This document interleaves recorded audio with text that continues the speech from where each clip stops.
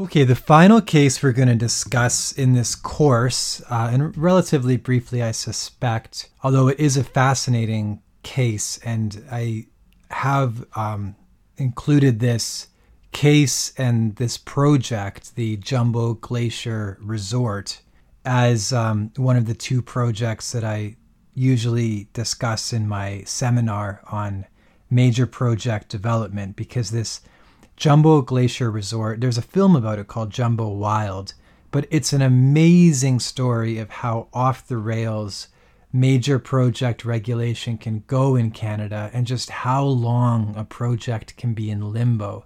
This project was in development, in limbo for over 20 years and was finally shelved and once and for all killed just this last year, despite the fact that the Ktunaxa lost this Supreme Court of Canada case. And so it can be an example of how simply keeping projects uncertain while Aboriginal rights and title issues are being worked out, while this may be a procedural right, can in substance lead to development just not going ahead in Canada.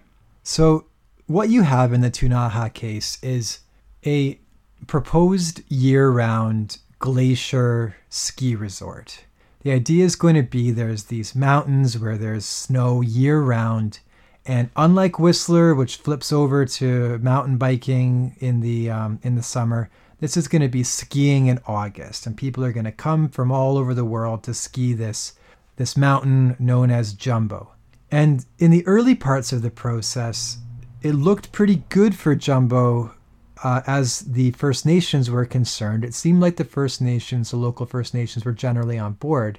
However, the Ktunaxa First Nation, who actually split from another First Nation over opposition to this project and formed a separate group, which is another phenomenon we haven't really talked about, but positioning can lead to fissures and splits within First Nation groups. So Ktunaxa Nation, while at one point it seemed like they were very close to agreeing to the project, later came back and said, no, we can't agree to this project in any way, because constructing a ski resort on this mountain, which is a sacred mountain, will drive the grizzly bear spirit from this mountain. Our religious beliefs include that this mountain is the home of an extremely important spirit, and that spirit will be driven from the mountain. So the Ktunaxa went to the Supreme Court of Canada on two issues. One was whether the approval of the Jumbo Glacier Resort was a violation of the duty to consult. And the court provides a good summary of the principles to apply when looking at a duty to consult question. So it's a nice case to look at for a clear summary of the applicable principles. But the other thing that the court considered was whether there is a violation of the charter rights of the Ktunaxa people caused by the approval of this project in a way that would infringe their charter-protected right to freedom of religion. And the court said, yes, indeed, the Ktunaxa can raise a charter claim. They're not limited to Aboriginal rights.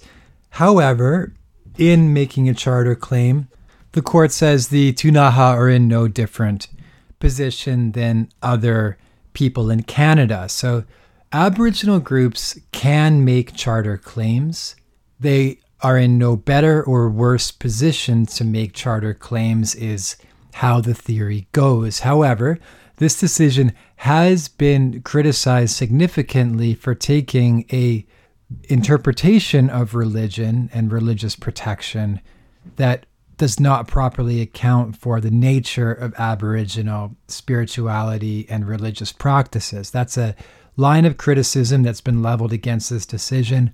I won't get into whether I agree with that or not, or the case for and against. That's a bit beyond the scope of what I want to get at in this lecture, which really is just the idea of the intersection between the Charter and Aboriginal rights and title cases.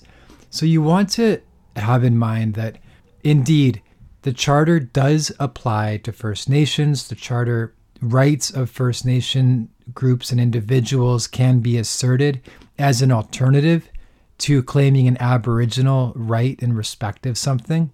But what we'll see is here, the section of the Charter relied on is 2A, which guarantees freedom of religion. And the freedom of religion section, the majority of the court said, requires a two-step analysis. First, the claimant must demonstrate that he or she sincerely believes in a practice or belief that has a nexus with religion, and that the impugned state conduct interferes in a manner that is not trivial or not insubstantial with his or her ability to act in accordance with that practice or belief. So 2 steps: sincerely belief in a practice or belief that has a nexus with religion, and then the second one, importantly, that the state conduct interferes in a manner that's not trivial with the ability to act in accordance with that practice or belief. And the court said here, Tunaha satisfies the first half of this test. There's no question the belief in the grizzly bear spirit and the belief that the impugned state conduct will drive that spirit from the mountain are sincerely held. However, the court says that freedom of religion doesn't protect the object of the belief. So Tunaha are still able to believe in the grizzly spirit and still able to practice their beliefs, even if this project goes ahead, is the theory the court says, because religious freedom doesn't protect the spiritual focal point of worship. So you can say that your religion involves a holy site, but if you are still free to practice your religious belief and still free to believe in your religious belief, the fact that you believe a site is holy will not necessarily mean that it infringes freedom of religion to remove that site. Now, the trouble here, perhaps, is that if you practice a belief at a holy site, then destroying that holy site will infringe with your ability to practice that belief. If there's a site where adherents to a religion go in order to practice their beliefs because of its sacred nature, then removal of that site will interfere with their ability to engage in that practice. You can think of Mecca, for example, and if you were to destroy Mecca, that would interfere with the practice of Islam. Similarly, if you were to destroy a church, that would interfere with the practice of religion. So it's a bit of a fine distinction that's drawn here, and the court says, in essence, it seems implied that the Tunaha are not saying they practice their beliefs about the grizzly bear spirit on this mountain. Rather, they believe the spirit actually exists there. And so you could still practice your beliefs, and however you practiced them before, you can still believe what you believed before, but you can't demand that this focal point of your worship, this mountain, remain pristine. And because the court says this is outside of what's even protected by Section 2A, the court says that we're not going to have to get into a Section 1 justification. So this is one way that I want you to think about Aboriginal rights and the Charter intersecting, where indeed Aboriginal practices could be protected under the Charter in addition to under Section 35. However, the framing of Charter rights with respect to expression, religion, equality, fundamentally were developed within a traditional Western worldview, and so therefore may not be well suited to accommodate and be responsive to Aboriginal rights and interests. Now, I am very curious to see how this issue evolves going forward. I don't think this is the last say on religious protection under Section 2A for First Nations. I think that this pendulum may have swung a bit far, and it may swing back a bit and make it a bit easier for First Nations to establish and fit their religious beliefs within a charter protection framework.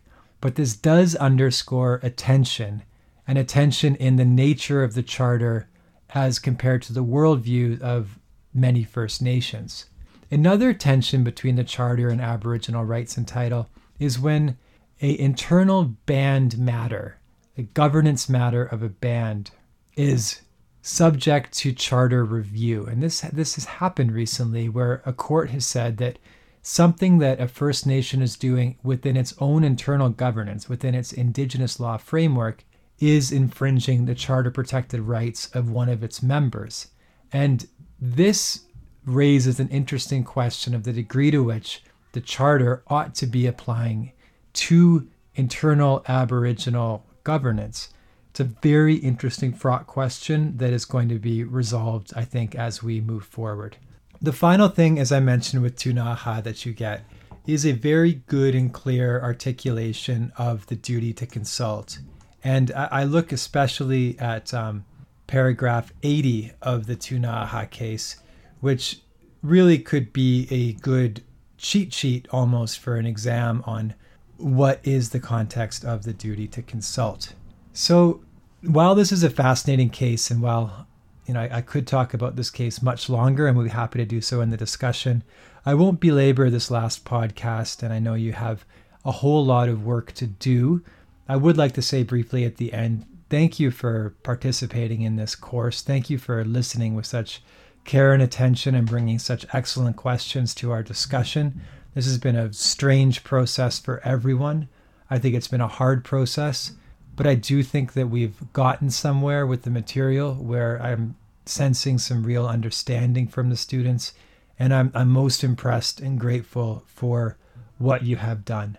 One thing that I do usually say at the end of my classes is just I take the moment to offer a tiny bit of career advice, and I will take the opportunity to do that here on this podcast as well. And what I think about the law is that whatever model worked 10, 15, 20 years ago is unlikely to work as well now. The practice of law is changing and dynamic, and just because somebody succeeded one way doesn't mean that's the way that you're necessarily going to succeed in being able to accomplish your professional goals and to balance your goals and interests outside of work. And so one thing I would recommend to everybody is go find some good mentorship and seek to learn from good lawyers and be exposed to a lot of thinking in a lot of different areas of the law. But at the same time, trust yourself, trust your instincts, know that you are extremely valuable. As a lawyer, you have a very valuable and very rare skill, and you can help a lot of people, and a lot of people will be willing to pay you for that skill. You have real value. Don't underestimate your value, and don't underestimate your instincts. If you think that there's something about the way people are practicing the law that doesn't work or seems outdated or seems just inefficient, well, don't just assume because that's the way it's been done, that's the way it always ought to be. There is so much inertia in the law, and there's so much room for people to be creative, to be dynamic, to think of new approaches and new areas and new ways you can help people, new business models, that, if somebody discourages you from trying something that you think is a good idea, it's probably just because that person didn't think of it, and they just think the only model to success is the way that they took. Well, you can't pattern your success in your life on the way anybody else took, but if you stay dynamic and think about what you really want and what you want to get out of your career and what you want to get out of your life, you have such a powerful degree and a powerful skill set that you'll be able to create something that works for you. And so I really wish you the best of luck going forward. I would love to stay in touch. If you need any help thinking about people you might want to talk to about articles, or if you need someone to talk to about how your articles are going, or your search for articles, or your law school, or anything, I'm always welcome, or always willing to chat. And just thank you very much, and really sincerely from the bottom of my heart, best of luck.